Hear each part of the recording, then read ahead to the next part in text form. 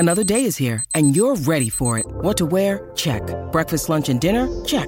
Planning for what's next and how to save for it? That's where Bank of America can help. For your financial to-dos, Bank of America has experts ready to help get you closer to your goals. Get started at one of our local financial centers or 24/7 in our mobile banking app. Find a location near you at bankofamerica.com/talktous. What would you like the power to do? Mobile banking requires downloading the app and is only available for select devices. Message and data rates may apply. Bank of America N.A., member FDIC.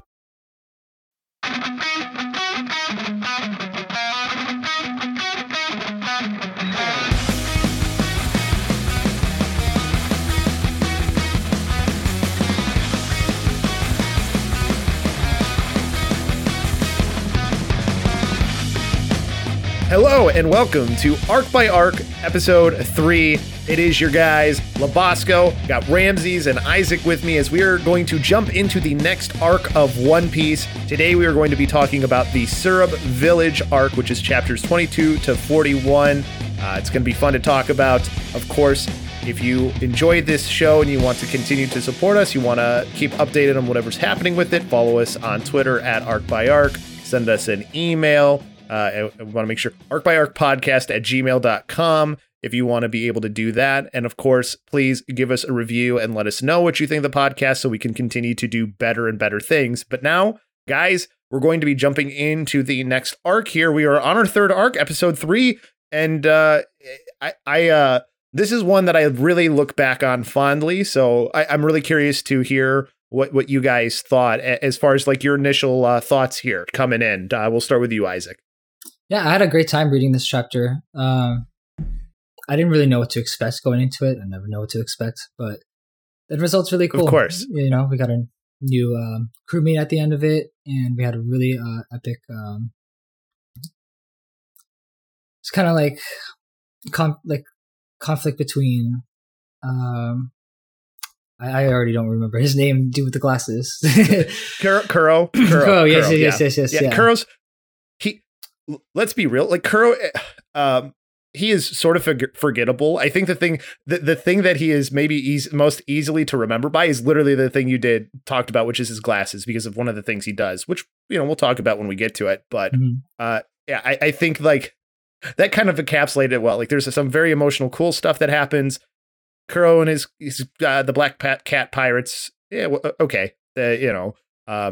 Ramses, what about you? What'd you think? This was fun to actually go back and read. Having only watched this in the past, I remember I had certain critiques of this arc where like it was fun, but it felt like it went on for a really long time. With how the actions established in each phase of like the fights, and reading through it, and it made it just a breeze. Being able to see like, okay, cool, like it's much easier to go like from like portion to portion, stage to stage of the fight, when it's in little chapters instead of like a full 30-minute episode of television.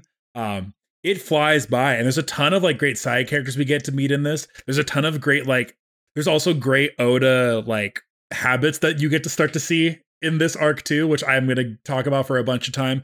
This was really fun, and then I've been looking forward to this for a little bit, so I'm eager to get started. I know, Isaac, you want to start us off today with, we were trying to figure out the exact name for this island, because in the anime, it's called Treasure Island, from what Labosco said. Yep. In the manga, it's listed as the Isle of Strange Creatures, which that of all the creative names that Oda's ever done, that's not one of them. But yeah, this is a fun place to start. Yeah. Cool. Well, let's get started. So... it starts off with a bit of a comical scene with new crewmate Nami, and she kind of realizes what she got herself into as she's dealing with these two hooligans. So first we start with her fixing up Luffy's hat, and he just ends up poking another hole in it again. That part, like, that was something I kind of wish that they did have in the anime. They didn't? Because this little this was something that wasn't in the anime. But this interaction, and like you see the dynamic sort of developing between them, and like the ability for Nami to like really just kind of give it to these guys. like early on. Like we do see that like evolve later on, but like seeing it here, like this is being like sort of establishing sort of the dynamic that they're going to have together. We didn't get that in the anime right away. So also just Luffy being that much of an idiot to poke a hole in things she literally just fixed. And then, she stabs him in the eye with the needle too. She just gets so fed up with him. Right. Yeah, that whole that still was hilarious. And then we go on to talk. That is very much them. Yeah, definitely. Then we go on to talking about food and rationing, because they're not really prepared for this trip. They don't really have anything. And they're like, oh, look, there's an uninhabited island up ahead. And Nami's kind of like unsure about it, not really wanting to send it. And they're like, nah, fuck it. We're going to go check it out. So they take the boat and they're going over there. Nothing but trees. Told you it was uninhabited. And then, Zoro is sleeping. I'm just like scrolling through it as we're talking about it right now. And then we stumble upon... I love it because that's like every single time for like, okay, well, what's Zoro doing right? Like, you run D&D games, and then occasionally like I'll go around like, okay, what are you doing? What are you doing? And Zoro's always like, sleeping. Always just sleeping.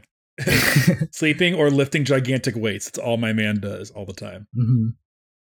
Yeah. He lives in his own world. But yeah, it for sure. Like, I love this chapter because of seeing sort of like the personalities of all of them. Because like, yeah, sure, we get it a little bit here and there and like with certain aspects of their character, but getting to see them kind of play off of each other in certain ways or how they act when there's nothing super serious happening is really nice to see. And this goofy island that they're on too, I just love this beginning part as well, because it's like this island is just so much of like an anomaly, it feels like. Mm-hmm. It's a fun little like side quest. Yeah, that's I like that wording, because like this island almost feels like filler, right? Like, doesn't a little bit of it like kind of feel like it's a filler island? A little bit. I mean, I expected like when reading this that this was going to be like a filler island, that we were just going to go like, I expected that this was filler from the anime and that we were just going to go straight from the last arc directly into Syrup Village.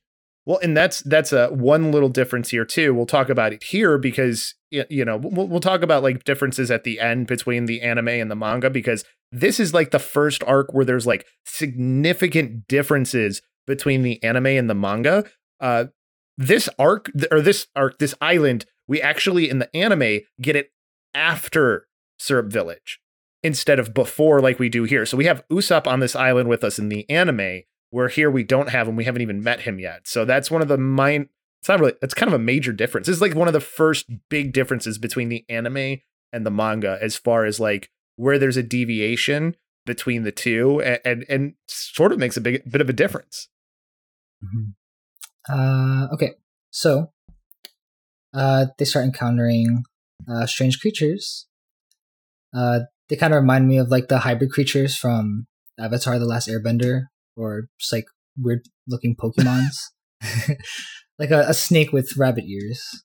Like, you know what's funny? I think timeline, this is like 97, 98.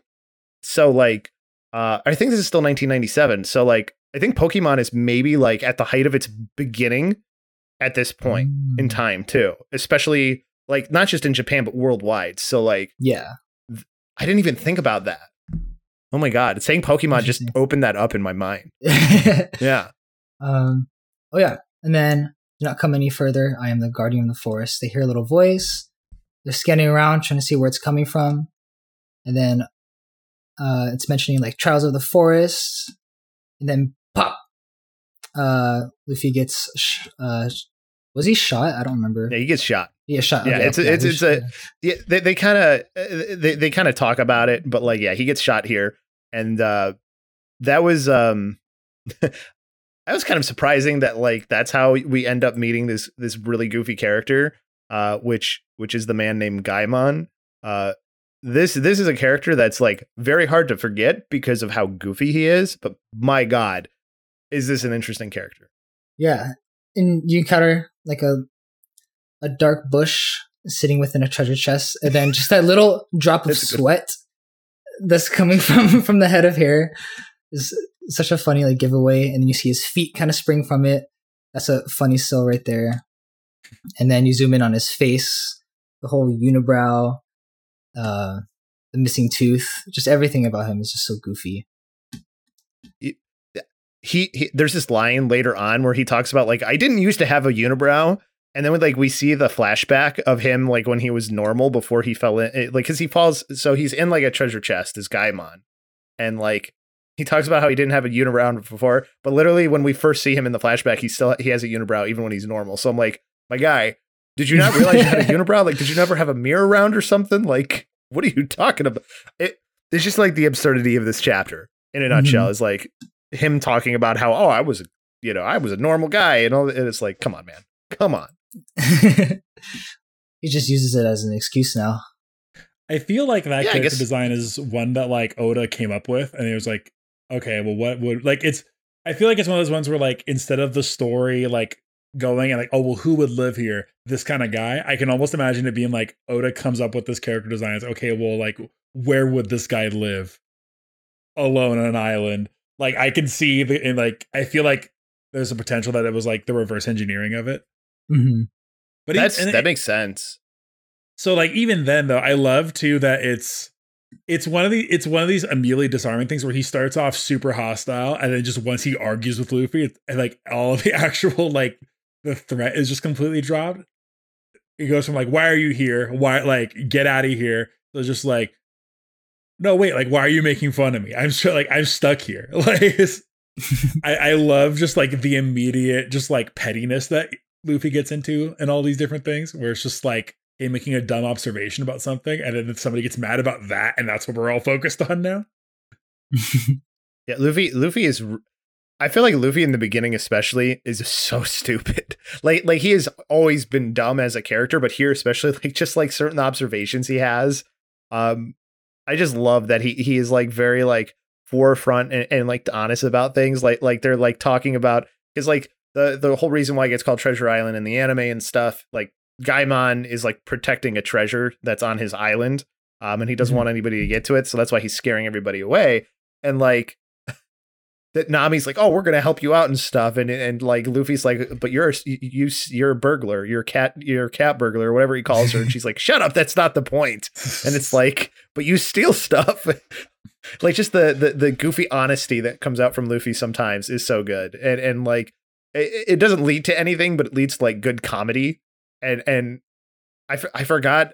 I feel like this is so much funnier in the manga. This particular part than in the anime, where there's these little interactions with not just Luffy and Nami and Gaimon, but like just how they interact with each other and how they make this all work out together. Well, and I think I remember like laughing so freaking hard in the anime when they talk about how he actually gets into the treasure chest. Like with how he like how that whole thing happens. Because number one, the treasure, where's the treasure? It's on top of this plateau. They put it all on top. He finds this plateau full of treasure on the top, and he goes to climb on top of it, and my dude falls and just lands in the box. There's like this great like panel too of just of him. He falls in the box, he falls asleep, and he wakes up. It's just him flat, like sprawled out on the ground, watching the ship go away. Yeah. And he's like, I don't know. I guess you probably wouldn't be hurt if you shouted at that point, but it just is like, we get a flashback for this little character that's like so insignificant, which is funny to me as well. Not that it's a very long one, but still his face here when he sees that they're gone. Yeah, I'm looking at the panel now. Oh my gosh. You're right. That is a good panel. It's an amazing panel. His eyes popping out of his head. Like that's like the beauty of like him being able to like the way that like the Oda like uses the human face to like make emotions happen is always something I love. Mm-hmm. And yeah, so after learning some background context from Gaimon, Luffy decides to stretch up on top of the plateau to grab the treasure chest for him, and he's all like, finally, today's the day, something he's been waiting for all this time. And as he gets to the top, he's like, nope, I'm not dropping it down. And I don't know. At first read, I thought it was like a little weird. I didn't really know the reasoning or what to expect from that. But he opens his chest and he's like, "There's nothing in it, is there?"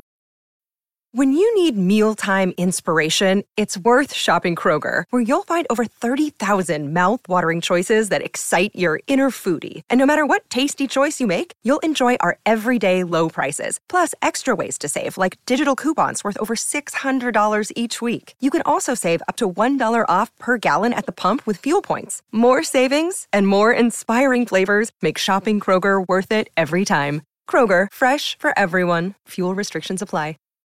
It is interesting, like, dynamic, right? Like, Luffy saying this, and like, you're almost like, wait, but why wouldn't you be honest with him, or why wouldn't you tell him? But like, I think Gaimon puts it best. You know, man, you're a nice kid there, Straw Hat, or I think he calls him Straw Hat at this point. Straw Hat boy, you're a good kid, because like Luffy just didn't want him to know the truth. He didn't want his dream to die, sort of, which that's very admirable. Especially because Gaimon kind of understood and kind of had this inkling already, as he kind of tells us there. And that is, for as goofy as this chapter is, this little like heartfelt moment is cool to see happen, and gives us a little more of like the kind of person Luffy is. And then, you know, Nami kind of in shock and talking about like, you're okay with this? You've been guarding this for 20 years. And Gaimon kind of explaining though, like why this matters. And why he appreciates it, which, you know, it's just, you know, he kind of had this feeling already, and the fact that Luffy kind of cared about his feelings enough to do this is cool. And Luffy even offers him to join the crew at this point, which I totally forgot he did that. As somebody who's, read this part a couple of times, I'll be honest, I'm not the biggest fan of this part in the anime.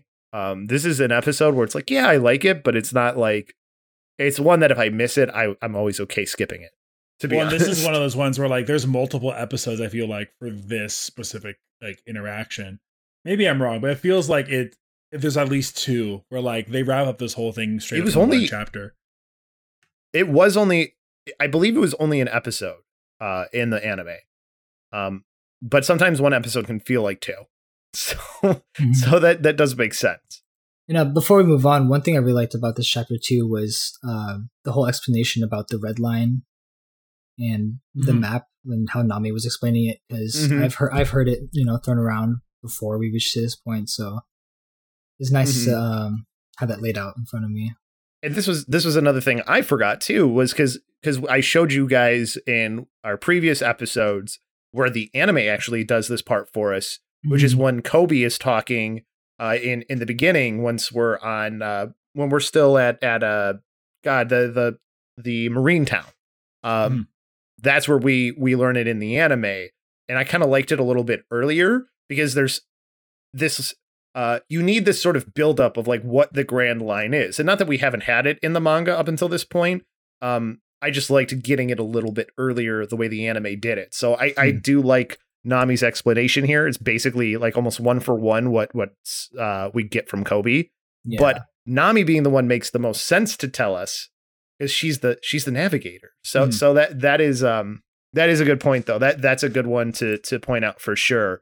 And we have this sort of nice goodbye, and you know, we talked about the weird goofy animals, which, by the way, I wanted to ask you guys this. Did you have like a favorite animal from the island that like of his designs? Because there's some goofy designs.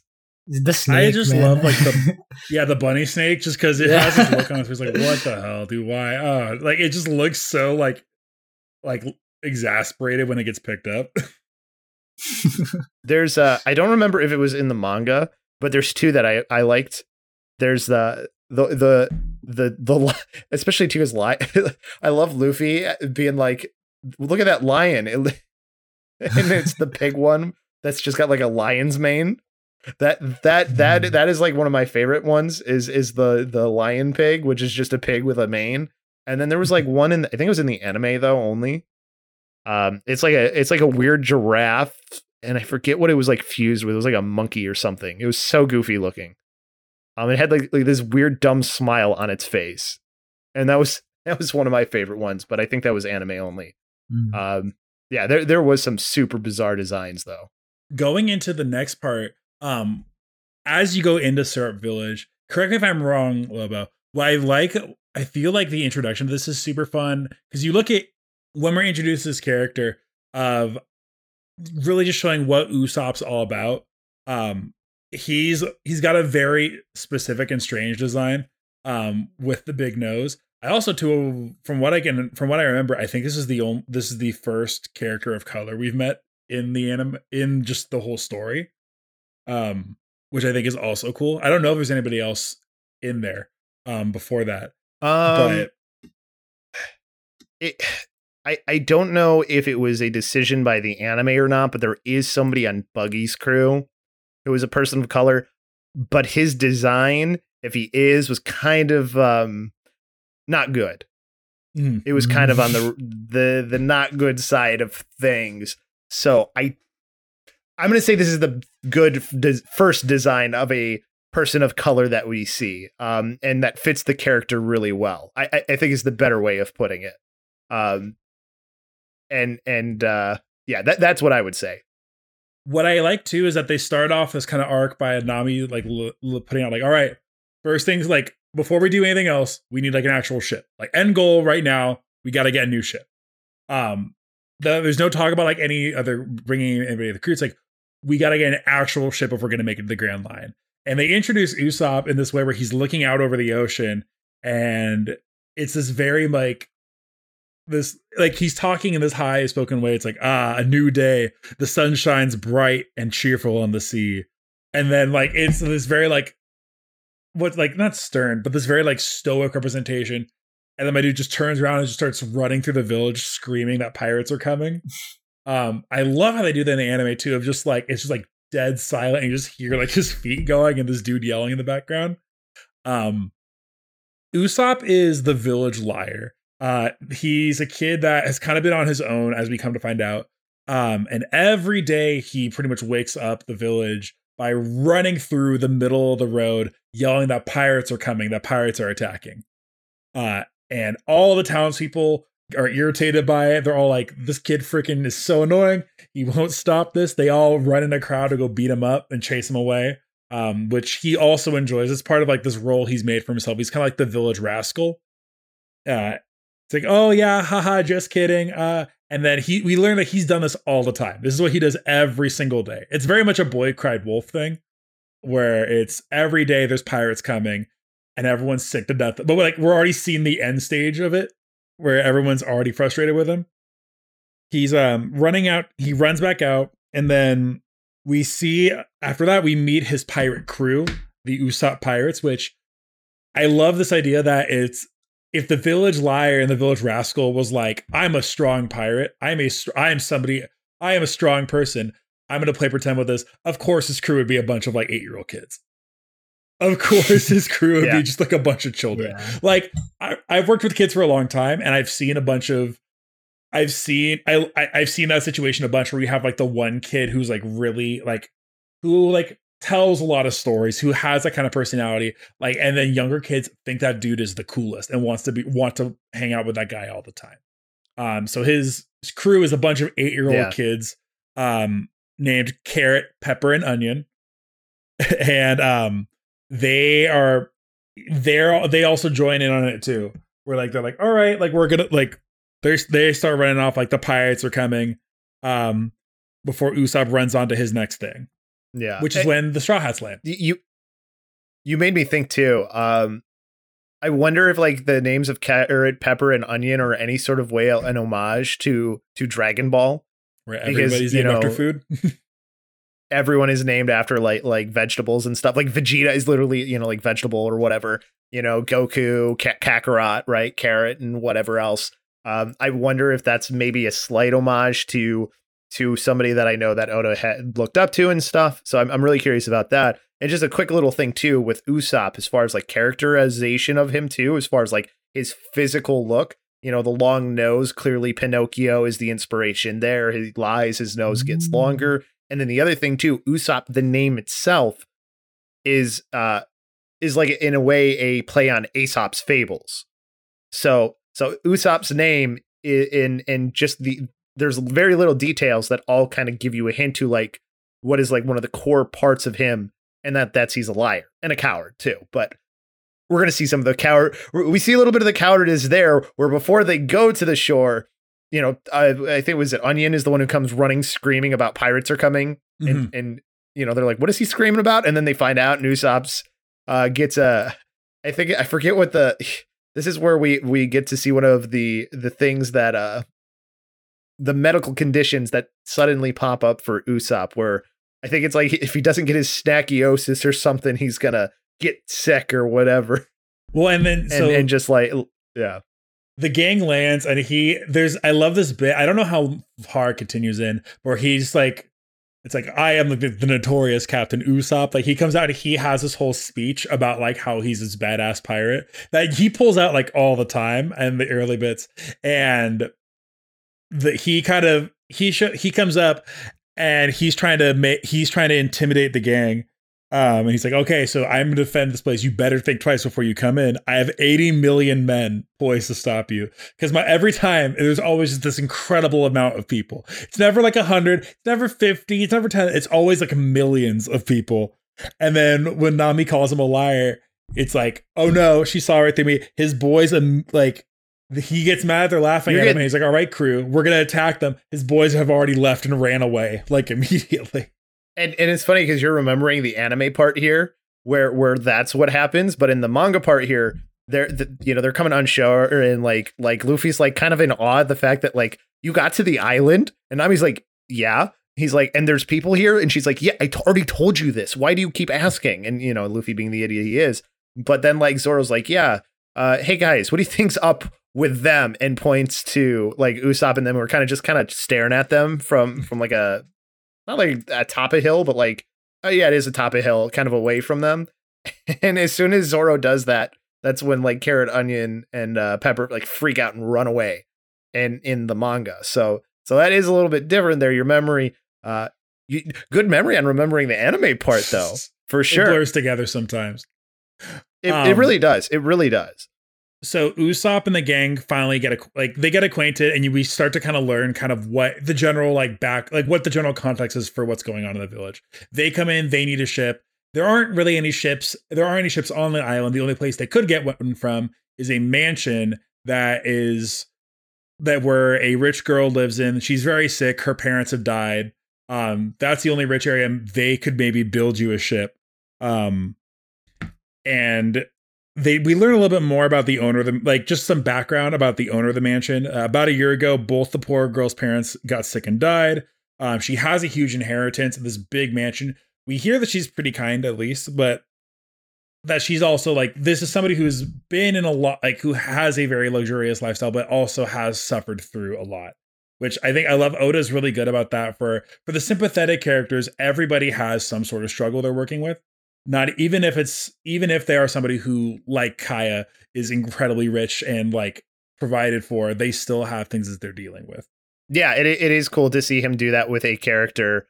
And Kaya is a little bit interesting here. We kind of see her and this butler who, by the way, this is like the if you're reading the volumes along, this is when we start to get the SBSs, and this butler literally looks like he has poop on his jacket. And Oda will, if you look in the SBS, tell you, yes, it is poop. Yeah. I thought there would be more to that. Nope, it's just that.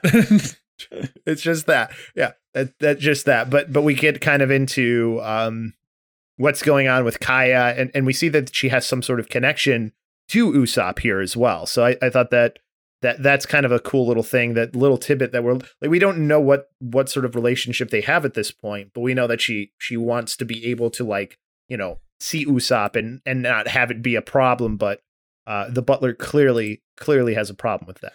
Well, and quick thing too, this is where I would want to recommend as well. I feel like this is the point where we start to get, maybe it started before, but I started noticing it here, is where we get more of the stories in the opening like illustrations of each chapter that Oda does.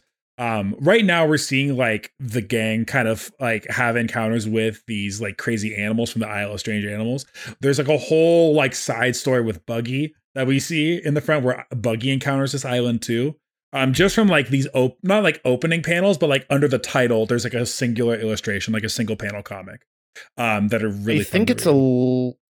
Yeah, I think it's a little earlier, chapters but later. This is where I noticed it finally. I think is it earlier? I don't think it's happened yet. I think now we're still just kind of getting him drawing like a lot of animals, and this is also something that Oda answers in the SBS too, where like people are like, "Wow, you really like to draw do you really like animals?" And he's like, "I like animals. I'm not like in love with them." He's like, "But I really like to draw animals." So a lot of the covers early on are like Luffy and the gang with like animals, and that's why. And it is cool to see. I gotta see what chapter the Buggy story starts, the Buggy cover story, because I can't remember what exactly. So 35. So it's like middle of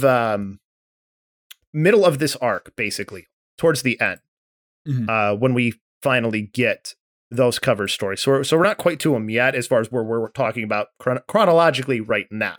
But you're right. You are right that we are getting to that point. By the time that the Usopp pirates have gotten to where Uffy and the gang were all eating, Usopp's already gone on to go see Kaya. And we learn that he kind of has this relationship with Kaya where he's kind of the rascal who sneaks in and tells her these fantastical stories because she can't really leave her mansion. So he tells her these stories about how he's an incredible pirate captain who's fought hundreds of men and gone on incredibly epic adventures. Really kind of bringing a brightness or some fun and some levity to a life where, for as many great things as there are in it, she's definitely struggling with a lot, being an orphan, being incredibly sick. And this is where we are introduced to the major antagonist for this plot, which may be one of the dumbest names I've ever seen. Only because when in the anime the first time, it's like, oh, like Klahadore, I'm like, okay, so like that has to mean something, right? Like there has to be an ultimate purpose for what that name is, and no, it's just his name.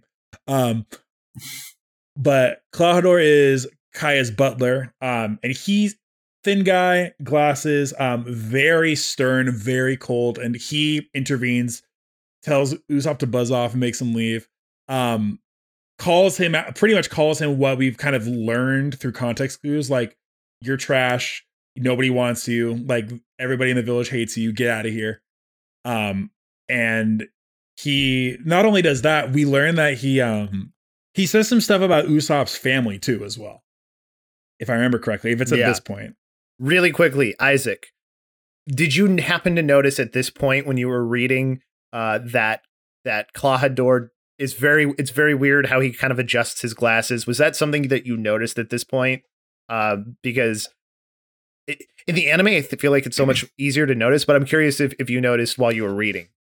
I think I picked up on it like later on, but for a while it was just such like a minute detail that didn't catch my attention. Yeah. And that's the interesting thing. I feel like in the manga, it's a lot easier to sort of miss this detail right at the beginning. Well, he does it a bunch of times at the beginning too. Like the first couple frames, he like does it like 4 or 5 times too. I think they really want to sell you on that. Yeah. Yeah, they sell you pretty hard in the anime on this point. But I was really curious to know because like I don't know if I would have picked it up too if I was reading the manga and read the manga first, because it is sometimes, you're paying more attention to sort of the conversation that ends up happening with him and whoever he ends up talking to. So I'm curious to know, we'll have some other questions to ask at the end, but this is one that I'm curious about for you and when I say you, I mean you listening. What was your when did you first notice that he was doing this weird thing with his glasses, whether you read the manga or you were an anime watcher? I feel like anime watchers probably noticed it a little earlier though. For sure. There's kind of a confrontation between Klahadore and Usopp. At this point, all of the Straw Hats are there. The Usopp pirates have also come in. For whatever guards they have for this mansion, no one's actually doing their job, I feel like.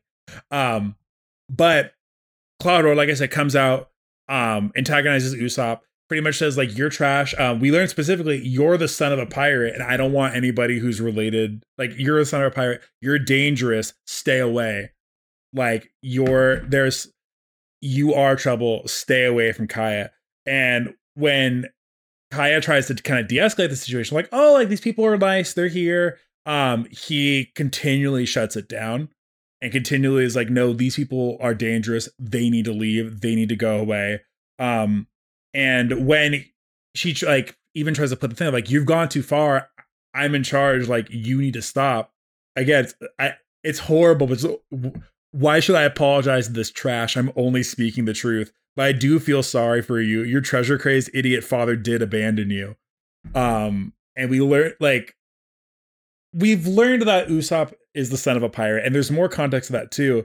But we start to see that this is like a very big sticking point for him, because my dude goes into rage mode like immediately once his father's name starts getting dragged through the mud, and he punches Clawdor in the face. It feels like we see a different side that maybe we weren't expecting too. Like, when you have this goofy coward liar, I don't think you expect him to have this like very passionate side to him. You know what I mean? Like I don't think I ever expected it first going through the series.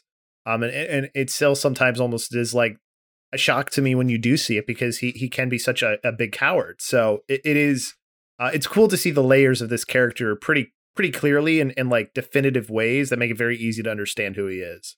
So what I appreciate too is that this thing that would be you expect to be some sort of mark of shame for Usopp is that, no, I'm proud my father's a pirate. I'm proud that he's a warrior. And that like you could say whatever but that would never be something like that I would take. Like, I will never lie about that. I'm the son of a pirate. And then, which is when Luffy conveniently remembers, like, oh, I've met your dad before. Like, I know your dad. And it's a little bit switched around, I think, in the order of this too. But it's like, oh yeah, like, I know your dad. He starts to put it together. Like the gears start to turn. Like the cobwebs on the gears in Luffy's brain that probably only turn like once every blue moon start to like get into order and work a little bit for just a very small amount of time. And he starts to think, oh wait, I think I know who this guy's dad might be. We don't know yet that he does know that, but like he's thinking about it, which is like, it's more than what Luffy normally does. Luffy don't think a lot. Usopp storms off and is like, fine, I'm not like, pretty much that like, he's deciding to throw away this relationship almost, that he's going to leave. And then the gang leaves, even though Luffy wants to fight Clawdor. Clawdor comes in, talks to Kaya and says like, look, pretty much she says, you went too far. He's like, oh yeah, I did go too far. Honestly, and the way he puts it is that he wants to protect her because he's been entrusted as her caretaker. She's not strong enough to deal with the liveliness of Usopp's stories. And that we learn that how he actually came to work for Kaya's family originally about 3 years ago. Yeah, he was like basically on death's door, and like Kaya's parents took him in. I think it was his father was the one, and like they like nurse him back to health and then give him a job. And he feels indebted to Kaya's parents because of this. Now, I'm curious to know for you, Isaac, were you like bought in that like, oh, this guy's actually not so bad. He's just very overprotective. Is that what you were thinking at this point? Yeah, I'm pretty gullible. So yeah, I totally fell into that 100%. I think Oda does a good job though of like really like leaving the carrot on the stick to like make you think that though too. I think that like it's very believable the way that the panels are and the way he looks, and he looks like really messed up and whatever. So I don't think it's too much of a stretch to be caught up in that.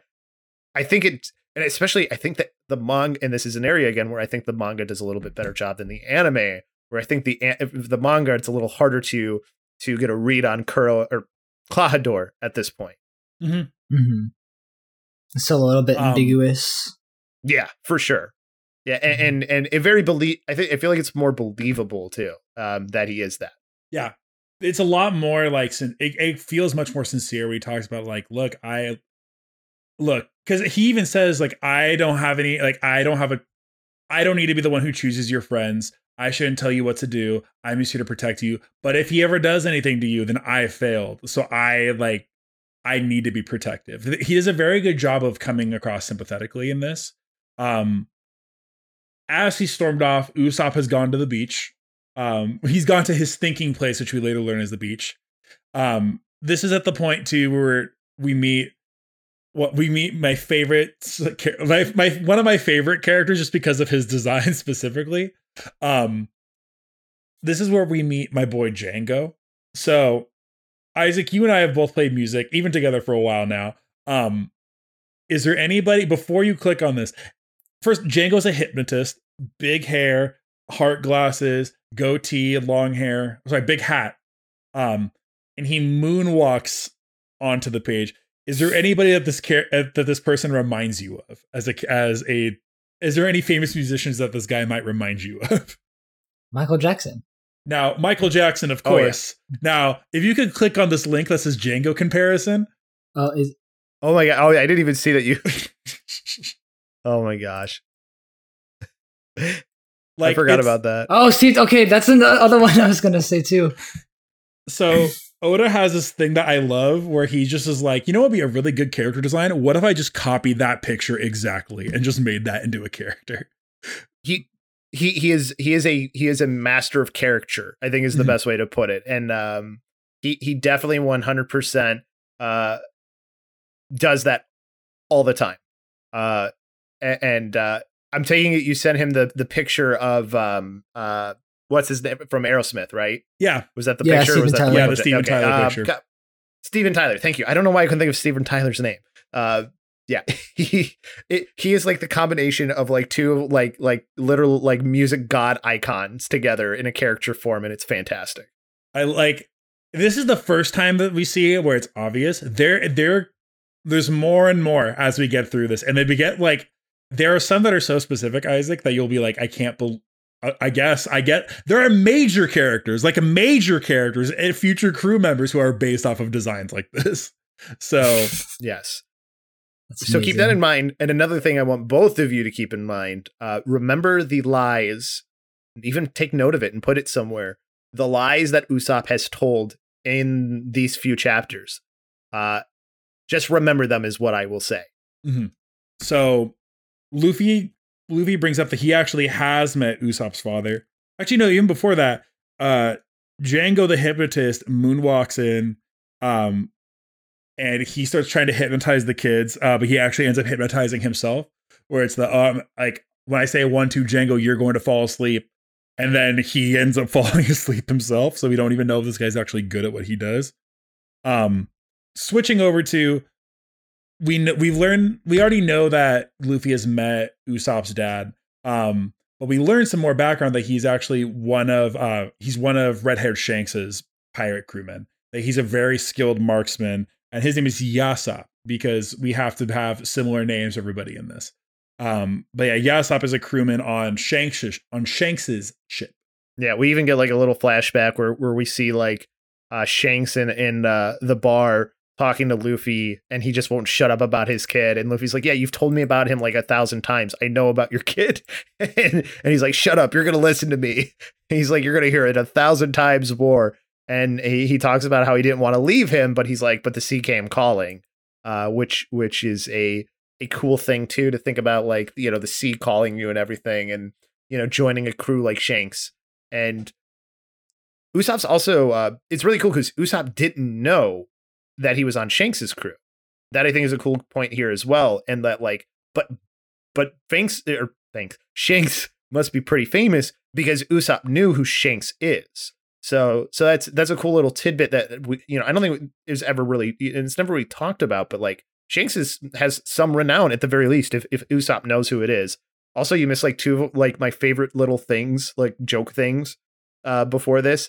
There's the part where the two kids are sitting there talking with Zoro and Nami, and they're like, "Hey, where'd the other kid go?" And they're like, "Oh, he always just runs off, and then he'll come back screaming." And then he literally in like the next panel is screaming about something crazy, and that's what we meet Django, and then Luffy just hanging from his feet from the tree branch, just like it's normal and like happy-go-lucky in front of Usopp, and Usopp freaks out, like, "What are you doing?" Those are like two little jokes that I appreciate. What's great too is that I would expect, I know at least when I first encountered this, I would expect that like Yasopp's a deadbeat dad, like doesn't care about his kid. Like he just went to the sea and like, whatever, I have a family, I don't care. Like I left. I'm doing my own thing. But it's so awesome just to see like him just dude talks about his kid is so like, I have a kid. He's about your age. He's awesome. He's the best. It's so I like it. I like it a lot. Like just, it's a little bit of heartwarmingness just to be like, oh, I have a kid. I love like just to not have a stereotypical like deadbeat dad who ran off to go visit the sea. Cause I know that's what I expected when you hear that like his dad's a pirate who's not there.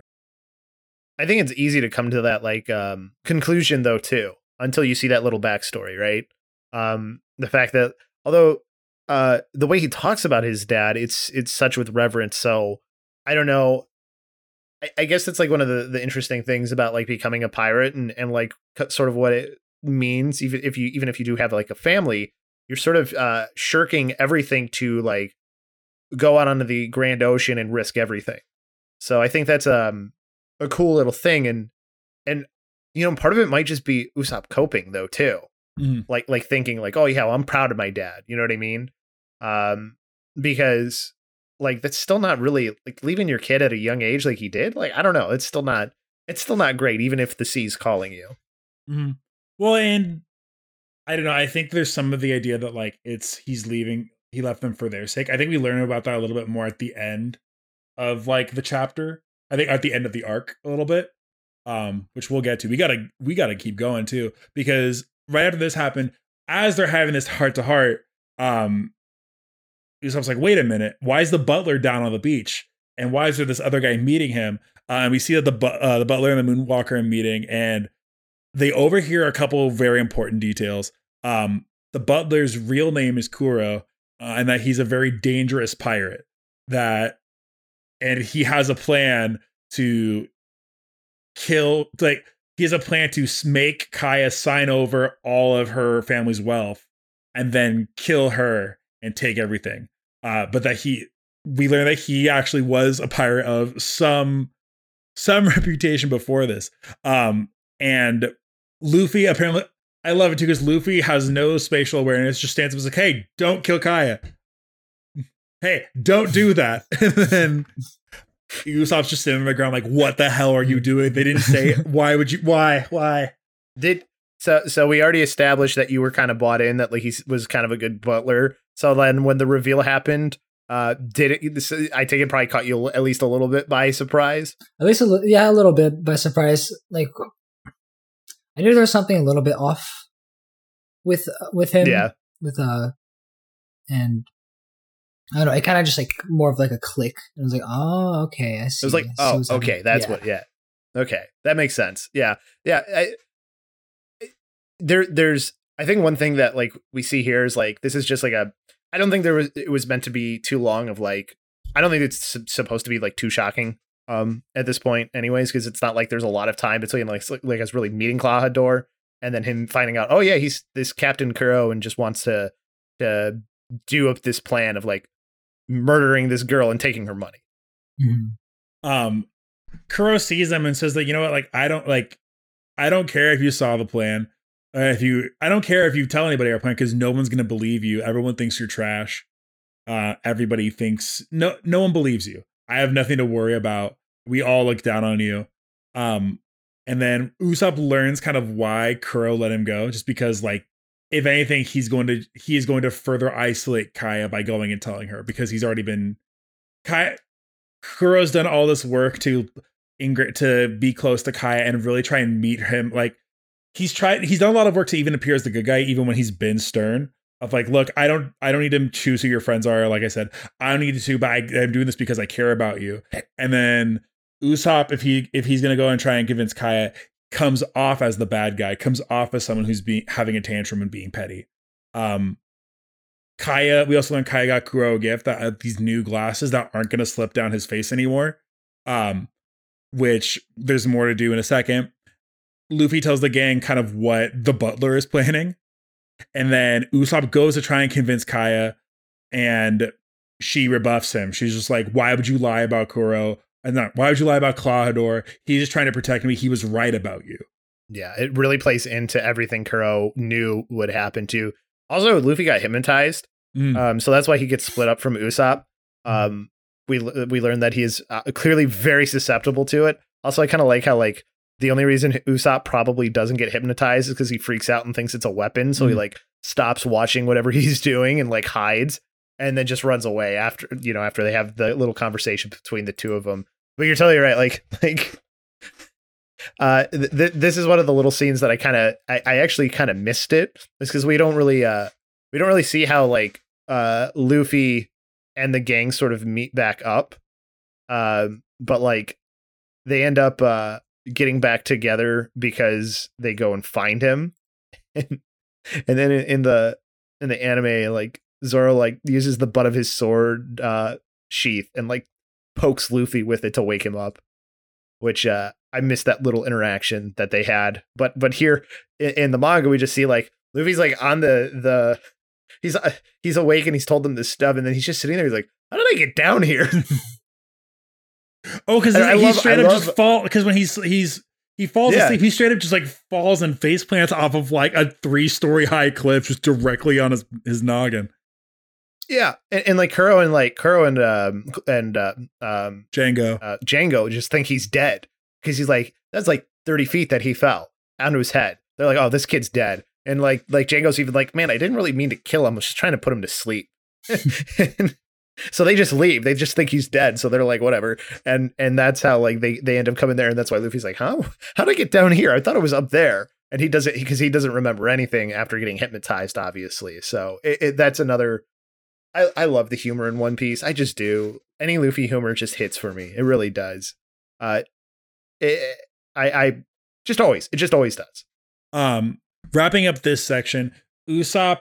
So the Usopp pirates are like, okay, cool. Well, now we have like a valid reason. We need to tell everybody that the pirates are coming. We need to go and tell everybody there actually are pirates this time. And Usopp's already decided they're not going to believe me. And I don't want to involve anybody else in this. The village is going to have a normal day tomorrow. I'm going to this is time for me to prove my worth and to really stand behind who I am.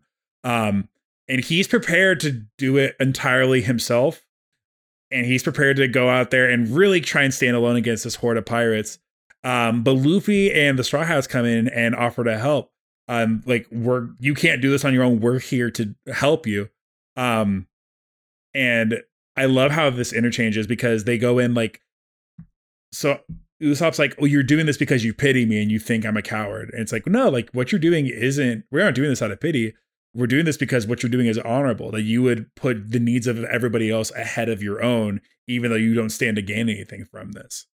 And this is where like translation things kind of become an issue with me because like the best translation of this, honestly, I think was the dub. I think the dub did that part best. And then I really like Luffy's line after, because it's Zoro who says the honorable line. And then Luffy follows up with it saying, who'd risk their life out of pity? That is another one of those lines that really hits to me and sort of tells you like sort of the personalities of Luffy and Zoro and how they think too. So that's like a really good interaction. Almost forgot too. Usopp got shot by Barry, the other, like, I think he's a butler for the other butler, yeah. Kaya too. Not the head butler, but the other one. butler. Yeah, he shoots Usopp in the arm. Almost shoots. I think like Kaya tries to like get him to stop. That's why he only grazes Usopp. And I love the beginning part too, because like the kids are still there and Usopp sees them and he was crying and they're like, oh, hey, so what are we going to do? And then Usopp like hides the fact that he got shot with it. He's got this like cool little, I actually kind of like it. He's got like this little like sleeve that like you'd almost see like a basketball player wear or something. And he covers up the blood and stuff with that. And he laughs and he's like, what? There's no pirates coming. What are you talking about? And like the kids are like, oh man, I'm really disappointed in you. That you would actually, we know you lie, but this isn't something we'd expect you to do when it comes to us. And that like he got Luffy in on it and whatever. So, and then afterwards he's like, why? And then they ask him, why did you say that? And he's like, because I'm a liar. I like that recognition of who he is as himself too. Because when you have issue, like there's definitely like self-confidence issues with Usopp. And I think this is like one of those clear moments of it. Well, and like you said with the lie stuff too, this is important to come back to in a long time from now because a lot of this stuff does come back around. So we're at this point too. Kuro's decided, like, you know what, like let's be out and out with it. Like I'm executing this plan. My pirates, the Black Cat pirates, are going to be here in the morning. We learn a little bit of backstory about like what he was up to. That his whole plan has been that he landed on this island, sent his pirates away, and said, "Okay, come back for me in 3 years for the score of the century." Made Django the acting captain, put himself in this role as butler. Worked his way up all the way to being like Kaya's personal butler. And has done this all in like a sociopathic way of just like, it's I made a relationship with this person. I acted this way. I did all of this, and I don't care at all. I'm doing this all for the gold. This dude used to be like a very not respected, but a very like dangerous pirate who we learned that like Django hypnotized somebody to be Kuro and to get taken in by the Navy and then be executed so that like Kuro, quote unquote, dies so that nobody's looking for him, so that he's free to pursue this plan. Now, this is you learn that he's called Kuro of the Thousand Plans because there's all these layers, all these machinations to these plans that he has that unfortunately rely on some very stupid people to actually carry them out. But as we get to that, I think the big like turning point is that this all comes off because Kaya goes to like, hey, like Kuro, it's your 3-year anniversary of being here at the mansion. Me and Mary are so excited to get you this. We got you glasses that don't come down off your face anymore. We like we had to order them from another town. We had to do this. Like, we're so excited to give you this. And Kuro's like, oh, like this is quaint. I've been manipulating you for 3 years, and I was gonna wait anymore, but like, screw it, I don't care. And smashes these glasses on the ground, kills Mary, and then tries to abduct Kaya as well. Or at least it looks like he kills Mary. Mm-hmm. Because we find out later, well, Mary lived, apparently. But it is one of those things where you're like, oh, okay, you've just gone, you've gone full mask off. So we get into this next part where this is the defense of Syrup Village, and Usopp lays out this grand plan. Like, okay, it's very much like, it feels like when, I don't know if you guys have this, but there was a specific period of time where like when the movie 300 came out, where all those like documentaries about the 300 at Thermopylae and like, oh, here's what they had to do. They had to defend this very specific choke point. And I watched like a billion documentaries when I was 12 about that. And so there's this whole bit where he's like, all right, if they're going to come to the village, they can only come through this one entrance. It's this cliff side. It's this shore that goes up into a cliff. It's a very tight corridor. They have to go up this way. So we're going to block off this one cliff. We're going to oil the cliff so that they can't come up. We're all posted up ready to attack. It's like the whole, like, we're going to funnel them through this one choke point so they can only fight in small numbers. Then we're going to get rid of them. And they're like, it's dawn. None of the pirates are here. What happened? And just the white face of just like Usopp being like, oh, they could be at the other they could be at the North Shore. I didn't even think about that. It's a feeling I resonate with very much. Isaac and I work together, and there's certain circumstances where if I was supposed to do something and I completely forgot to do it and I completely screwed everything up, I will just sit there and complete panic in my face for a second, just like, oh shit, oh no, I just screwed everything up so freaking much. And they're all like yelling, like, what do you mean there's another shore? We already set out the oil. We're all like, we're ready to go. And everybody splits up and runs in different directions because we're all like, north. It's the North Shore. We're all going to run north. And a couple of different things happen to a couple of different people.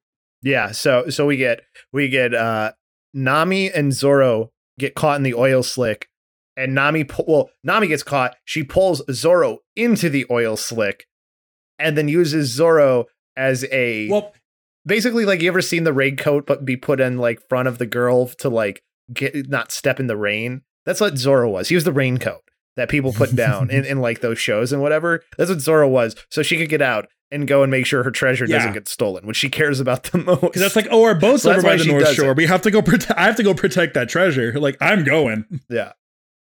In Usopp's defense too, like, his whole reasoning they were at the South Shore was because like he was like, well, this is where they had the meeting, so this is obviously where they're going to, come from.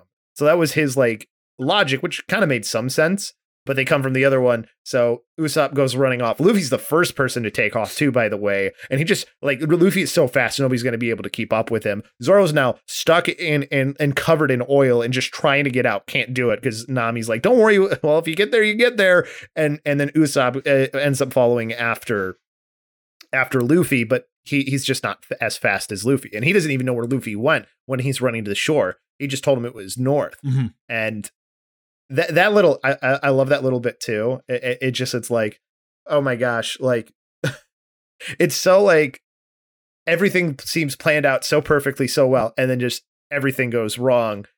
And then we see, oh yeah, everything still goes even more wrong where like the pirates are now coming onto the shore and stuff and getting ready to go up. And we see that the first person to actually get to the other shore is Usopp. Mm-hmm. And Usopp's like, wait, how did I get here first? Didn't Luffy just run off like way out in front of me? I didn't even see him. Where is he? And he starts to panic a little bit.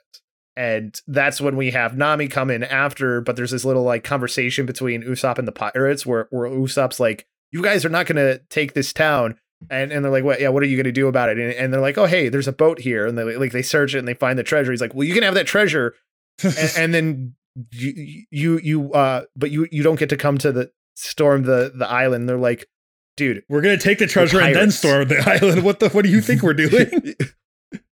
I just love that point where it's like for as smart as Usopp can be, he can be as dumb as Luffy at times. Well, and it's the same thing of like, I have a million men I have a million trained men here that are going to kill you and disembowel you if you even dare to come on the shore. So you all better leave. And then they're like, yeah, no, isn't that the liar kid from earlier? Yeah. No. Yeah. Oh, and Nami, another good comedy moment. She hears him like offering up their treasure because it's not like it's Usopp's treasure or anything. And she comes and the first thing she does is hit Usopp saying, you are not giving away my treasure. And then that's when we move on. And that's when Nami and Usopp start to work together to try and hold off the Black Cat pirates. So Usopp's main weapon that we see is a slingshot, specifically these star attacks, as he calls them, where he's like murking people with the slingshot as they're coming up the hill. And it gets what ends up kind of doing the man is that he's like, don't worry, I brought caltrops. That way they can't cross in front of us. And Nami's like, cool, let me throw some of them too. And Nami throws them behind them. So they get pushed back and have to like retreat while all these pirates are trying to come up to the top while they're still all getting shot. And then a little bit of a brutal scene happens because Usopp gets hit with a hammer and that looks like it did some damage to him. And now things are starting to get very serious. And Usopp now is, Nami's doing her best. She's not really a good fighter. And this is where we really first get to see like, we didn't really get to see her fight at Orangetown. Like we really get to see it here where like, she's not Zoro. She's not Luffy. She is not really a great fighter. She's, doing her best to hold her own. She's not getting, brutalized like Usopp did, but like, they're probably going to get past. And Usopp, there's this moment of desperation and he's grabbing onto one of the guys trying to get by and saying, you're not going to attack the village. And there's this pretty emotional sort of scene that happens between him and this guy. And then luckily the real cavalry arrives. Zoro and Luffy show up, both huffing and puffing. Luffy pissed because he's like, Usopp, why didn't you tell me where North was? and Zoro pissed at Nami, why would you do that to me? I'm the one who can actually hold them off. What are you doing? So I love this new thing too, because I had figured, all right, Django's served his purpose in this story already. Like, we're done. This character's over with. But I love this idea because it's something you ever think about of Django's Django's going to hypnotize the crew to actually make them better fighters. It's one of those things that like you would never think, like that doesn't come across in movies. I feel like ever, like no team is hypnotizing their own team. It feels like a lot of like whenever I've seen that trope before. So he hypnotizes the crew to be stronger, so they're going to win this fight. And unknowingly, he also hypnotizes Luffy again. So Luffy is like hyped, jacked. I love this thing too. Of he runs up to the Black Cat pirate ship and he just rips off the entire figurehead. and is gonna go turn around, smash everybody, and it gets hypnotized again, and it just falls on him, and he falls asleep again. Yeah, that is I just love the fact that he can get hypnotized so easily, and like the comedy of Zoro is really good here too, because like Zoro doesn't get hypnotized, and Zoro's like, oh man, if they're gonna get 2 times stronger, this actually might be a little bit tough. And then his freak out when he sees Luffy gets hypnotized, he's like, you idiot, you know, like calling him an idiot and stuff. Zoro's comedy. This is where we start to see that like Zoro is not just this like stoic badass that he seems to be character wise. Like he's also an idiot too, and like will just as easily like lose his cool at stupid things that might happen. So from there, right now, like they're making a bunch of they're like wiping the floor of these pirates. The plan was for the pirates to come and raid the village.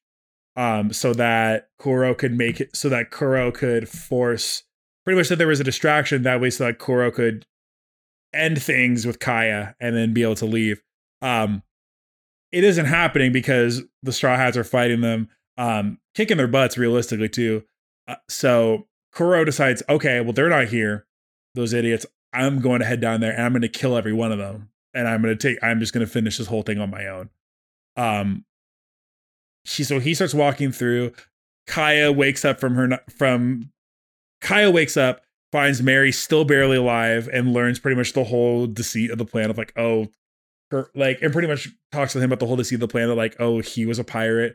He's trying to kill us. He's going to do this, and this. When we flash back to the fight, we meet Usopp wasn't lying. Yeah, Usopp wasn't lying. We flash back to the fight or go back to the fight, and we get another awesome set of characters with the Meow Band brothers, which okay. Well, because I don't think they're all. I just think because it's ridiculous, man. I just love when people take swings. That's all I want. And again, this is yeah.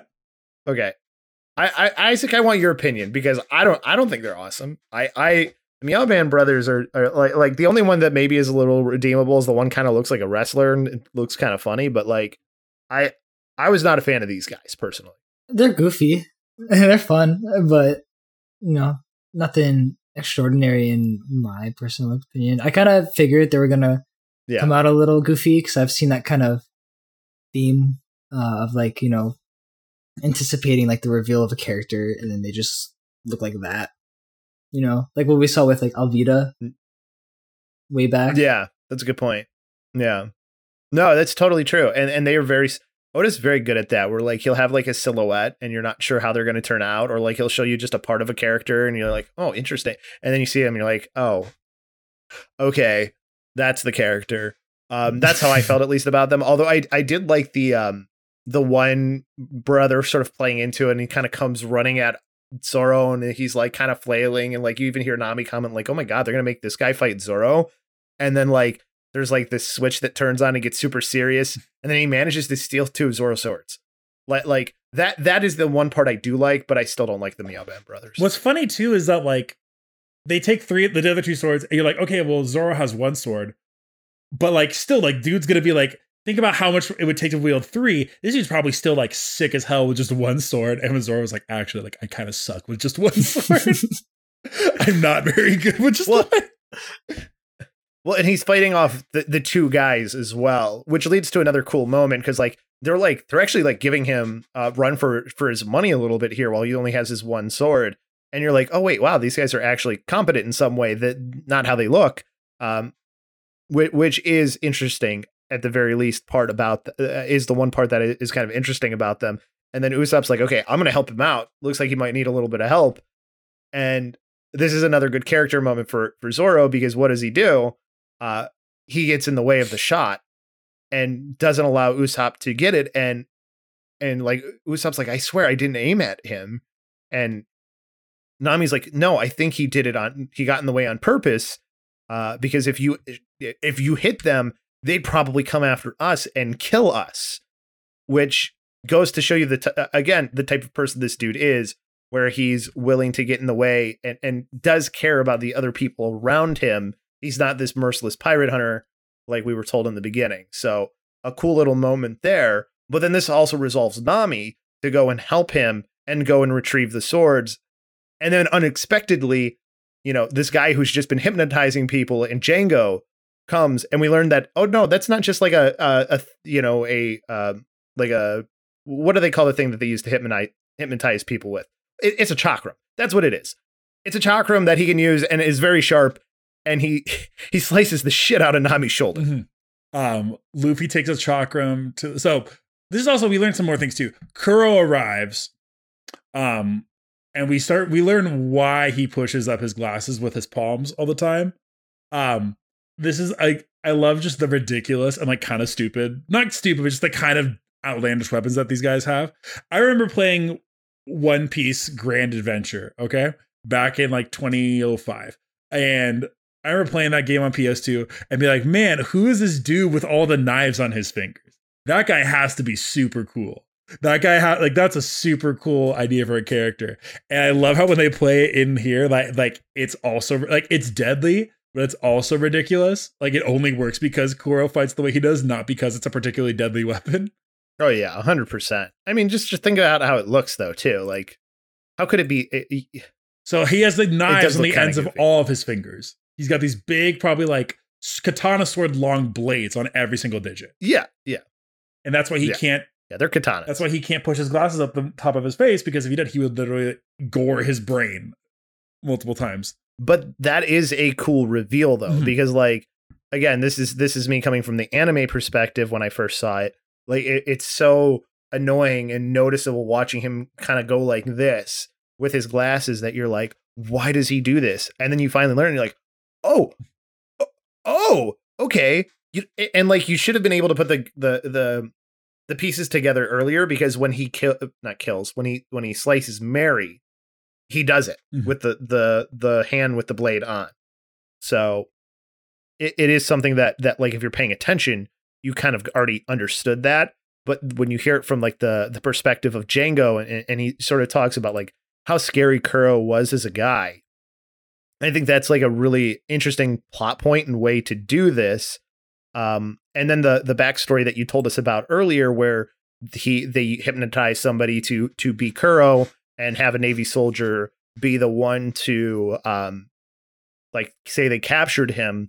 That's when that part comes into play, which, by the way, I didn't ask it then, but I'll ask it now. Did you guys realize who the Navy man was? Who was the person who captured Kuro? I don't think I did. No. It was Captain Morgan, Axe Hand Morgan. Oh, I didn't think about it. What is it? Think about too. What is it that Kuro did when he was on the ship? He steps on his. Where does he step on? On his jaw. Yeah. I didn't even think on about his that. Wow. jaw. Exactly. Yeah. So it's a little tidbit world building that is very easy to miss. But if you look, like go back and look at that chapter, look at the backstory part, and look at the Navy Marine, the Marine who is the person that they're going to hypnotize to be the person. It's Morgan. It's 100% Morgan. Just like it's easy to not realize when he has the claw on for the first time why he pushes his glasses up the way he does. It's very easy to miss the fact that, oh shit, we've seen this guy. That was Morgan, who is the one who captured. And then that adds like this little bit of a layer to like Morgan's character, where it's like, he had this like really grand thought of himself. And now it's almost like, oh, did he become that person because of what happened between with him knowing that he truly never actually captured Kuro, even though he was hypnotized to think he did. Like it adds that little bit of layer to other characters that we've seen. So cool little world building thing that very much easy to miss, especially if it's not pointed out too, and you're not paying attention for it. Yeah, that's so interesting. I totally did not catch on to that at all. No, me neither. Yeah. But again, if you just look at if you look at the chapter though, it's 100% him. Like you can tell the blonde hair, the structure, the structure, the way he's built and everything, and he has butt chin. Like that's like one of the other giveaways too, is like the butt chin that is clearly something that is a familial trait, because his son also has that stupid butt chin. So Nami makes it to wake up Luffy. Like the whole thing's like, okay, we need to wake up Luffy to take care of Kuro. She's sprinting to get there. When she does, Django's thrown this chakra to try pretty much to kill her before she gets there. And like right when she gets there, she wakes him up, and then Luffy pops up and it hits him in the back of the head. And in the moment, I'm like, oh, dude, like they just took Luffy out because like we know Blades can hurt him. We know Blades can actually like do damage to him, and it's just like that. Ow! Why would you like Nami? Why would you do that? Also, who the hell threw that at me? And at this point, like, so he's like popped up. He's turned around to fight. Kaya comes down and it's like, okay, like Klahadore Kuro, I'll give you everything you want. I'll sign away everything. Just don't hurt anybody. Just leave. Like, I'll give you everything you want, leave. And this is where, again, we learn like how far gone Kuro is, where he just says like, no, I've earned killing you at this point by having to deal with you for years. Not having to deal with like bad stuff, just like he doesn't even make it sound like he had to deal with all like horrible things. Just having to feign a relationship with you for 3 years, having to serve you for 3 years. I've earned being able to kill you as part of this plan, so I'm still going to do that. And then as he's doing that, Luffy comes in and gets a huge punch on him too. Yeah, and there's this also this moment before that where like he's like manipulating Kaya and talking about like, you know, we did so many things together. She's got a gun pointed at him at this point as well because she's you know, she now knows everything. And honestly, her coming there actually makes things a lot harder for everything that's, you know, to happen because she's the target that they're after. So it becomes things become a little more complicated as a result of that. So Kuro's able to get the gun away, which Usopp then goes to try and like defend Kaya at this point, and he just gets pretty much manhandled by Kuro. And that's when Luffy sends the punch over and doesn't allow for Kuro's things to go the way he does. And then the best Usopp pirates come back in, and I've never seen 3 children decide they want to die more than I saw 3 children just go in on Kuro on the ground with the weapons that they got from home. From here, so the Usopp crew is going to protect Kaya and run, trying getting her away. Django's chasing after them. When people have tried to talk about I love this part where they talk about they're trying to put down Usopp as like this kid, like, oh, like who, whenever anybody, like they're pretty much putting him down like that he's not a threat, he's weak, and that Luffy won't let anybody say a mean word about him. Like the next person that says anything bad about Usopp is gonna get killed. Like not killed, like is gonna get beaten up. Just because like somebody standing up for like somebody acting above themselves, somebody protecting other people, even though they don't expect anything in return. Zoro finishes off for the fight with the Meow Band brothers. And picks up, literally, Usopp's like destroyed already, getting hit with a hammer, getting beat up, picks up Usopp and is just going to run after, just going to haul butt just to try and catch up to Kaya and the crew. The Luffy and Kuro fight. Wait, did we miss this part already? No. It's the out of the bag technique is what. No. We're skipping that, but there's a bunch of different names for that too. Yeah. His pussyfoot maneuver as well is the other thing. Well, which he's already done. Well, because Isaac and I were talking about this today because it's in the manga. It's called the pussyfoot maneuver because again, cat things. And would you believe they didn't keep that for the English translation of most things?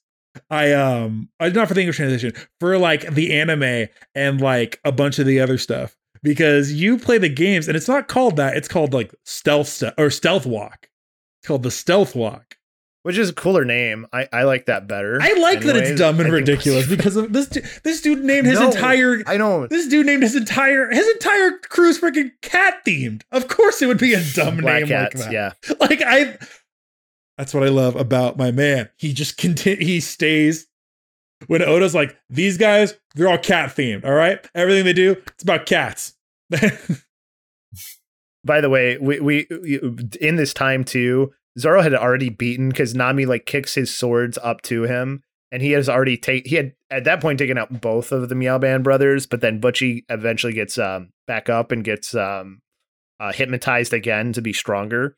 So the battle now is sort of Zoro versus Butchie, and then Usopp versus Kuro is about to start. So the Butchie thing, he takes out Butchie. Now we're getting to really the final meat of the thing here, where we get to see Kuro versus Luffy, and that's when the part that you're talking about, where he doesn't let anybody say anything bad about Usopp, which is another part that I really like, because like they're laughing at, I forget what exactly they're laughing at Usopp for, but he is not letting any of it happen, and like even tries to like smash them all with a rock. Like, he picks the boulder up out of the ground and is gonna hit people with it. Yeah, because they're saying something bad about Usopp, and that gets them to shut up real fast. Also, there's this really cool part. I think it's before this, but still, I don't want to forget about it, because it's a bit of a cold panel where Luffy tries to punch Kuro one time in like the beginning of the fight, and he's literally standing on Luffy's arm with his arms folded. Like that's like Kuro's an idiot with poop on his jacket, but that's a cold panel. That is a really cool panel. Kuro, we see that part. Kuro kind of gives more of his backstory that I mentioned earlier, where that like he got tired of being a pirate and didn't want to have to deal with being chased by the Navy all the time. Just wanted the riches of it and to be able to go and do his own thing without being chased all the time. And so this is where we learned that he faked his own death with Captain Morgan. And breaks at this point, Luffy breaks one of his claws. Just the whole like handful of blades just breaks him in half. And he tells Kuro, like, you can never beat Usopp. Oh, like Usopp stands for something, and Usopp knows what he wants, and he doesn't cave to it. You decided you didn't want to be a pirate anymore, which was like your life, which was your purpose. How could you not want to be a pirate? Why would you ever quit being a pirate? Being a pirate's the greatest thing in the world. Why would you ever stop? And this is where we get the out of the bag technique, which is fun. It's a little silly, but I love it. It's one of those like anime attacks where like it's really cool, and how they set it up too in the anime, where like Kuro's like slouched over and looking down and like kind of swaying a little bit. And the idea is that we already know this dude's fast. There's a bunch of different things where he's like quick disappearing and behind you and like slicing at you. And the out of the bag technique is where he goes so fast that he's invisible to the human eye, and you can't even see where he doesn't even know what he's slashing at. He's just going in a confined space and going back and forth. And he's already at this point said several times, like to his crew, like, oh, I didn't plan to share with any of you guys. I'm going to take, you guys are what I need to like get the job done. I'm killing everybody. I'm taking everything for myself. And they're all begging him, like, please don't kill us, Captain. Please don't kill us. And when Luffy's like, well, no, like, I'm going to beat this guy, they all start rooting for Luffy instead. Well, and there's this anger moment too with Luffy where like he's really pissed at the fact that like Kuro's, because like the, you know, like he does graze Luffy at one point and does make him start bleeding and stuff. But before he ever even gets Luffy, he's hit multiple members of his own crew. And that just gets Luffy so mad and pissed off. It's like, you know, how can you attack your friends like that? And we know that they were never really friends to Kuro. And there's this sort of this good, you know, it's another part sort of like with the part with Usopp where like, it's almost like Luffy's judging. I really love, there's this one part in the scene where like Kuro's talking about like why he's doing the things he is and like why he, you know, why this is how a pirate should be and stuff. And like, there's like this silent, like judging look from Luffy, and Luffy doesn't say anything. And Kuro just gets pissed and like, what do you know? Like clearly knows what Luffy's thinking. And he's like, well, what do you know? Like, what do you know? Like, shut up. You like, and he's like, you can't mock me or something like that. And like Luffy hasn't even said anything. And that's when he gives the line about Usopp and everything. But Luffy just like grabs him out of doing this attack at one point and just slams his ass into the ground. And that, I don't know, it's so satisfying when Luffy beats up the bad guy sometimes. And that was definitely one of those moments, because it's like this attack, they're like, what is even happening? But Luffy obviously is able to tell what's going on somewhat, I think. So Kuro gets wrecked. Usopp, Kuro gets stopped, and I'm like, okay, everything's good. But wait, somebody Django's still chasing after Kaya, and Kaya is already physically weak, is like struggling to keep up, and just tells the boys like, no, you run off, you run ahead. It's more important that you're safe. I'll sign the will. And then she turns, and right as Usopp has decided, like, okay, she's like, okay, I'll sign the will and I'll give you guys everything. Just don't kill the boys. And he goes, okay, I'm not going to kill the boys. I still have to kill you. I still have to dispose of you. And when he goes to kill Kaya, Usopp, pretty much Zoro, there's this great scene where it was Zoro like cuts through a bunch of trees and Django's like, you idiot, like, why would you missed me? And Usopp from a completely different angle, like hits him with the star, and takes out Django. Nami catches, like Luffy's gone through, finally beats Kuro. And right when he like starts to like sway and fall down, Nami catches him, which is a great moment. So as everything's resolving, Usopp is like, okay, like as everything's resolving, the kid's like, Usopp, like you did it, like you're a hero. You're finally a hero. Like everybody needs to know about this. You're finally going to be accepted. You're finally going to be this, and this. And he tells people, and he tells Kai and the kids both to lie. That, normal day, nothing happened. Usopp lied about pirates again, because he's already made his decision to pursue something else rather than being here. Well, not only that, he doesn't want the village to worry or to think, because one of the things that's great about Syrup Village is there's really no worries of these townspeople. And it's illustrated, I think, better in the anime, because there's that little scene in the diner where the kids come in and they're like, where's Usopp? And like, there's the joke where they ate them. And then they're like looking at that Nami, because they were talking about like ogresses eating people and them laughing. But like in the anime, when there's like all this commotion in the store, the like store owner or the restaurant owner kind of looks up as they're like as all this screaming goes on, and just like, oh, it's the kids, and just goes back down, like very casually, like showing that like this town, there's really not many worries. So Usopp wants to you can tell he wants to keep it that way. That's even what he says. It's just another day in the village. Like nothing ever happened. I don't want the people to worry that something like this could happen again, because this is such a out of the way village. Nobody's ever going to come here. Which I don't know. To me, that feels like a caster's curse that he said that, personally, knowing so myself, but like, I'm still a caster, I guess. But yeah, like that always scared me when he said that line, but he's true though. Like that's a village that nobody's really going to go to. There's nothing really of value there that people would want to take. So it makes a lot of sense that he would want the village to continue to feel they have that safety, which shows you more of how admirable of a character he is, and even shows some growth of who he is from like when we just first met him on this little island to where we are now. So at this point, where do you see things going, Isaac? Because you get the feeling if we've spent enough time with this character, like that we're gonna probably see them more. But this is kind of where we're wrapping up. We're getting ready to move. We're kind of wrapping up loose ends. Any thoughts as far as the Kuro fight? Because that's the big fight of this whole arc.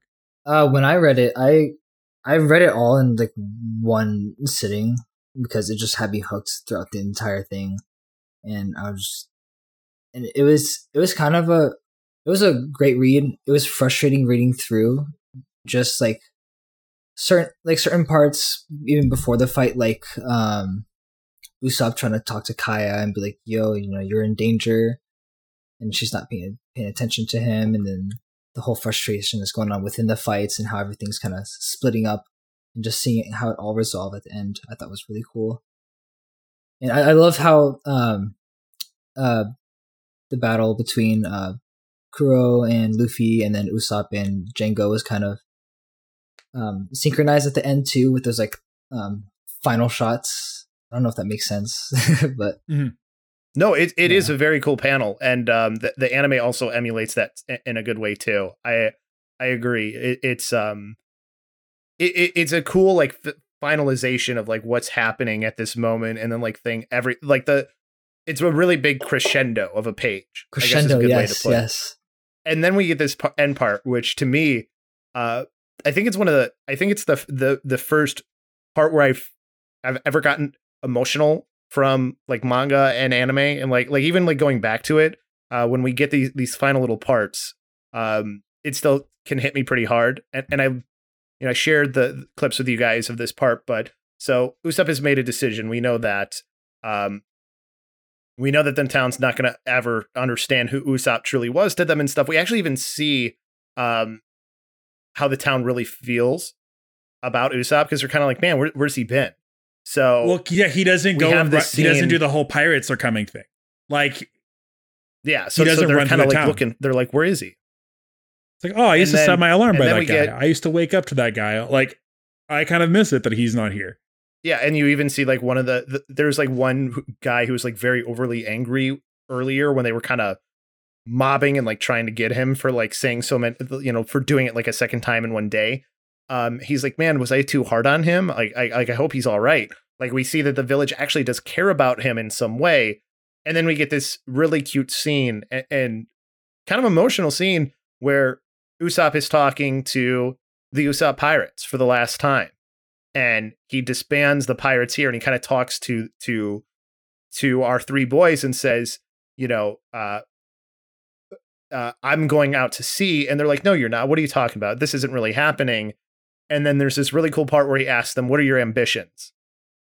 And then I get a little choked up thinking about it where they tell him what their true goals are. They're crying at this point already. And he, tells them to never waver after what their ambitions are. And then he disbands the Usopp pirates. And it's a very cute little scene because you see that like these kids really did like Usopp really was that character you were talking about earlier where like he was this like larger than life figure to these kids. We even see like kind of how they met where they're like, hey, you're that really famous liar guy, which that's a funny way to like have these kids end up like loving and emulating you. And we then see that Usopp has resolved himself to go out to sea himself. And then we transition to Luffy and Zoro and Nami, and Kaya is like, hey, I have something for you guys.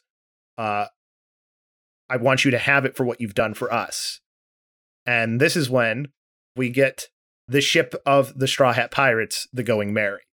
It does feel like a little bit of a pull where it's like, oh yeah, by the way, like Mary's a shipwright and here's the ship he made. And you remember like, oh right, that's the whole point of this. Like, this is why they came here is like they need to get a ship. If you read at least from the translation I was originally reading, it was called the Merry Go, but it is the Going Merry. And it's fashioned after Mary, which I completely forgot that like it looks, because like Mary looks a little bit like a goat, and it's got like the little goat. It has the goat head and everything, and it's completely stocked up and it has everything that they need there. And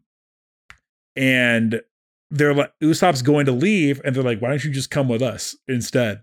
He also rolls down from his bag because he way overpacked. Like he basically took his entire house and put it in a bag, and he's like rolling down.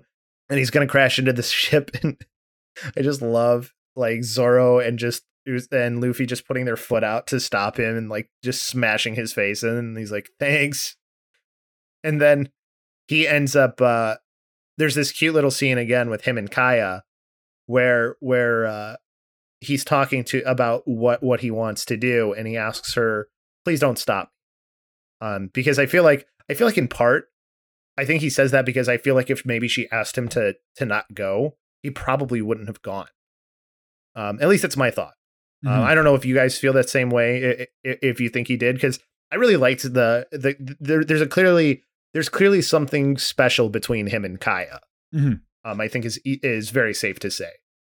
And we learned that also she's decided after being her goal, as we're learning through like what like everybody else's goals are, her goal is that she's going to study to become a doctor. That she's been sick and she wants to help cure other people. And the way we learn about that is after Usopp crashes down in, Luffy and everybody is on the boat, and like Usopp's going to say goodbye to them, and they're like, what are you talking about? And he's like, what are you guys, antisocial? Like, I'm going out to sea. Maybe we'll see each other again. And then like, shut up, get on the boat. Yes. And he's like, oh, does that mean I get to be captain? And Luffy's like, shut up, I'm captain. And then we see that Usopp joins them and they go off. And then we see Kaya on the shore with Mary, and she talks about how lying hurts, or or lying's hard, or something like that. I forget the exact line she says. And Mary asks, oh, are you talking about with Usopp? And she's, shakes her head, and Mary tells us the story of Usopp. Basically, it's Usopp's backstory about how him going and shouting pirates are coming. There's more meaning to that than we originally thought. It wasn't just something he did to liven up the town, but that his mother passed away from a sickness not long after his father had left to join Shanks's crew. So we see young Usopp shouting that as he's going to his mother, and there's this very sweet conversation between him and his mom, and she tells him to never like kind of lose who he is and things like that, and very motherly things at the end as she calls him a silly boy, and he goes, "You're right, I am a silly boy," and all this other stuff, and she passes away, and we learn that the villagers believe that Usopp shouts this because it is one of his biggest desires is for his father to have come back and take him away from this island and to be the family that he didn't have anymore after he lost his mom. And that scene gets to me every time I watch it. Isaac, I'm like Kaya. I'm telling you, dude, if you ever want to cry, if you ever want to just get a hit like right in your gut, any like sad or like heart like tearjerker scene, and then when they just like slowly fade in like the instrumental version of "We Are" over the back of it, like they pull that every couple of arcs, and it works every freaking time. I swear. That's the thing is like Oda will go from like being like super funny to like super actiony to just freaking hitting you in the gut like as hard as possible. Yeah, what a way to end this too, because like that's like one of the last things we have. And then there's this line about like living to not to die or living to, I forget what exactly the line is at the end that Kaya says, but basically she's going to try and live her life to the fullest the way that like sort of Usopp and sort of see that. And we also see this really cute scene too with the boys as they're like, "I've got an idea," and then we see them shout, "The pirates are pirates are coming!" at the end. That's how the chapter ends, and we leave the village of Usopp's childhood and where he grew up, which is a cute little ending. And then we learn she wants to be a doctor as well. But that's the end there of this story, and it just is such a good end cap. And I don't know, for me, like, I feel like this establishes Usopp's character in such a way where like you really start to feel and understand like how he became like part of why he became a liar. He was always a little bit of a silly child anyways, but really sort of doing it for his mother's sake and stuff. Like did that have the emotional impact for you, Isaac, that it did for me? Oh yeah, definitely. Even just reading it, like it had me in like teen tears. Like honestly, it those kind of moments really hit hard for me. Yeah. That's awesome. Okay. Well, my friend, you were in for a ride because I'm so down with it. Because I will say this, to me, like this one is emotional, but to me, I think there's ones coming up that I think hit even harder. Oh, dude. Speaking of which, the next arc we get to go to is Baratie, which is chapters 42 through 68. Mm-hmm. So that is the next arc we are going to be covering. For those who want to read with us. Also, if you want to watch the anime instead of read it, it's episodes 19 through 30 in the anime. So 12 episodes, I think it's 27 chapters. So that's what we will be doing next. But quickly, a couple quick things. We kind of talked a lot about some of the differences between the anime and the manga. There was quite a few differences here. Mm-hmm. I'll just quickly sum up some of the other ones.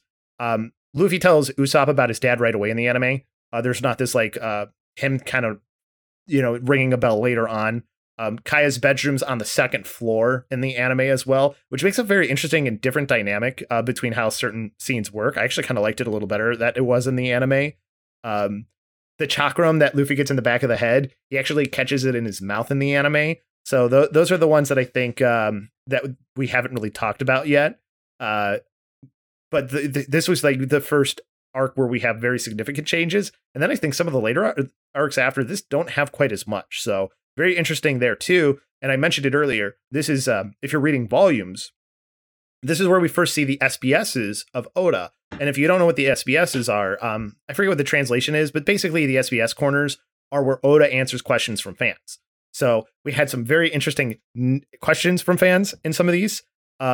One of them being the ages of the Straw Hat Pirates up until this point, Luffy, Nami, Zoro, and then we also learned Shanks' age. We also learned that Buggy, I don't know if you guys remember, but Buggy's pirate hat, there was like these tassels on the side. Yeah, but it's his hair. Of his hat. Mm-hmm. It's his hair. It's his hair. So we learned that. These are just some of the ones that I liked that I put in here, because there's actually a ton of like funny questions, but those are ones I didn't like that I really liked. We also learned from Oda why Luffy doesn't kill his enemies.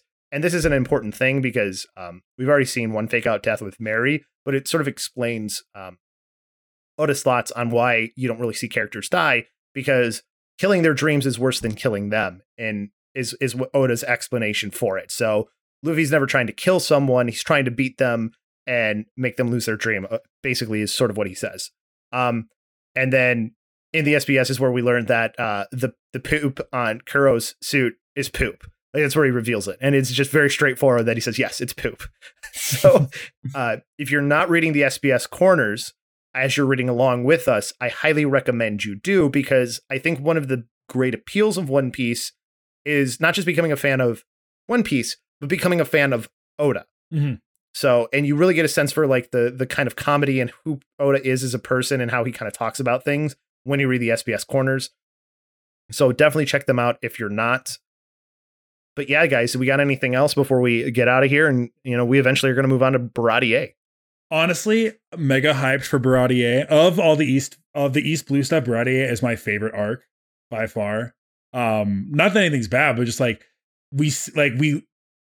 we meet a bunch of characters that I really enjoy. I love how it twists and turns. I love the side arc that also happens in this too. Like, there's just so much good in this, and it's like it's the completion of like it's not the completion of this part necessarily, but like it's the first like time the major components have all been put together finally. Feels like this is us. They finally finish setting the table, and then we move forward. And I think at Baratier is where you start to see Oda get and hit a stride and understand how he wants to take this story. I think the arc after that is when he really starts to come into his own, and you really start to see the greater picture. So I'm excited for that too. But this arc, like going back to it for me personally, I really like going back to it because it's a lot better than I think people give it credit for. It tends to be called the weakest arc in this part. And I don't know if I necessarily agree with that. I think it's a lot better than people give it credit for. And I think especially the last few chapters are super, super good. Learning about Usopp and the village and why they treat him the way they do, and you know, how they actually care for him, and why he is the way he is, at least in the beginning, is fun to really learn about. What about you, Isaac? Anything before we get out of here? Am I going to cry? Next arc? You'll have to wait and see. I mean, maybe. Right. Maybe. Different reasons, but maybe. We'll see. Yeah. That's the beauty of One Piece, too, is like there are parts where I've seen people cry that I wouldn't have cried at, and then there's parts that I cry at that people don't cry at. So the emotional heartstrings continue to get pulled throughout the rest of this story. So just be ready for it, is what I will say. I won't say when it's happening or which arcs are going to be very heartstring pulling, but there will be plenty. And I'm excited to hear when you get to some of those points and which points are the ones that get to you. So, and for you, if you are somebody who is been reading along with us, did this arc get to you? If you're somebody who's like me and has read a lot or caught up or whatever it might be, is there a part that got to you to the point of tears? Because I know there's plenty for me. So tell us those moments, if there was, if you had already gotten there or not, and continue to enjoy the ride with us, as this has been another fun episode to do. Also, make sure to support us directly for the Mash Those Buttons, mash.gg/support, to see all the ways you can support the network. That makes this possible to do this a little bit longer than we planned on episode. So this is the problem with One Piece, is sometimes there's so much to talk about, you get bogged down in talking about too many things. So thank you for sticking with us through this, and make sure to look at the directory on mashthosebuttons.com/shows to see a lot of the other cool stuff that's going on with the network. The best thing to help us out would be to leave us a review on whatever podcast platform you like to use. Helps us learn what you guys like and what we can make better about the show. If you want to contact the show directly, you can contact us on Twitter at ArcByArc or by email at arcbyarcpodcast.com. I'm on Twitter at Ramses_GG. Labosco, where can they find you at? At Labosco.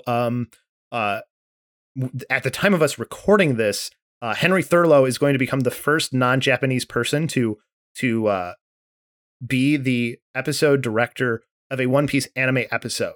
And it's a very big episode. I can't say because it's spoilers. So congrats to him. I just wanted to put that out there as well, because I think that's really cool that somebody's able to do that, because it's unheard of even at Toei, probably even at anybody. And I believe he's the first American to do that for any of Toei's products. So congrats to him. But that's it for us. Again, next Baratier arc at chapters 42 to 68 for the manga, episodes 19 to 30 in the anime. Join us as we'll do that one next time, and we'll see you later.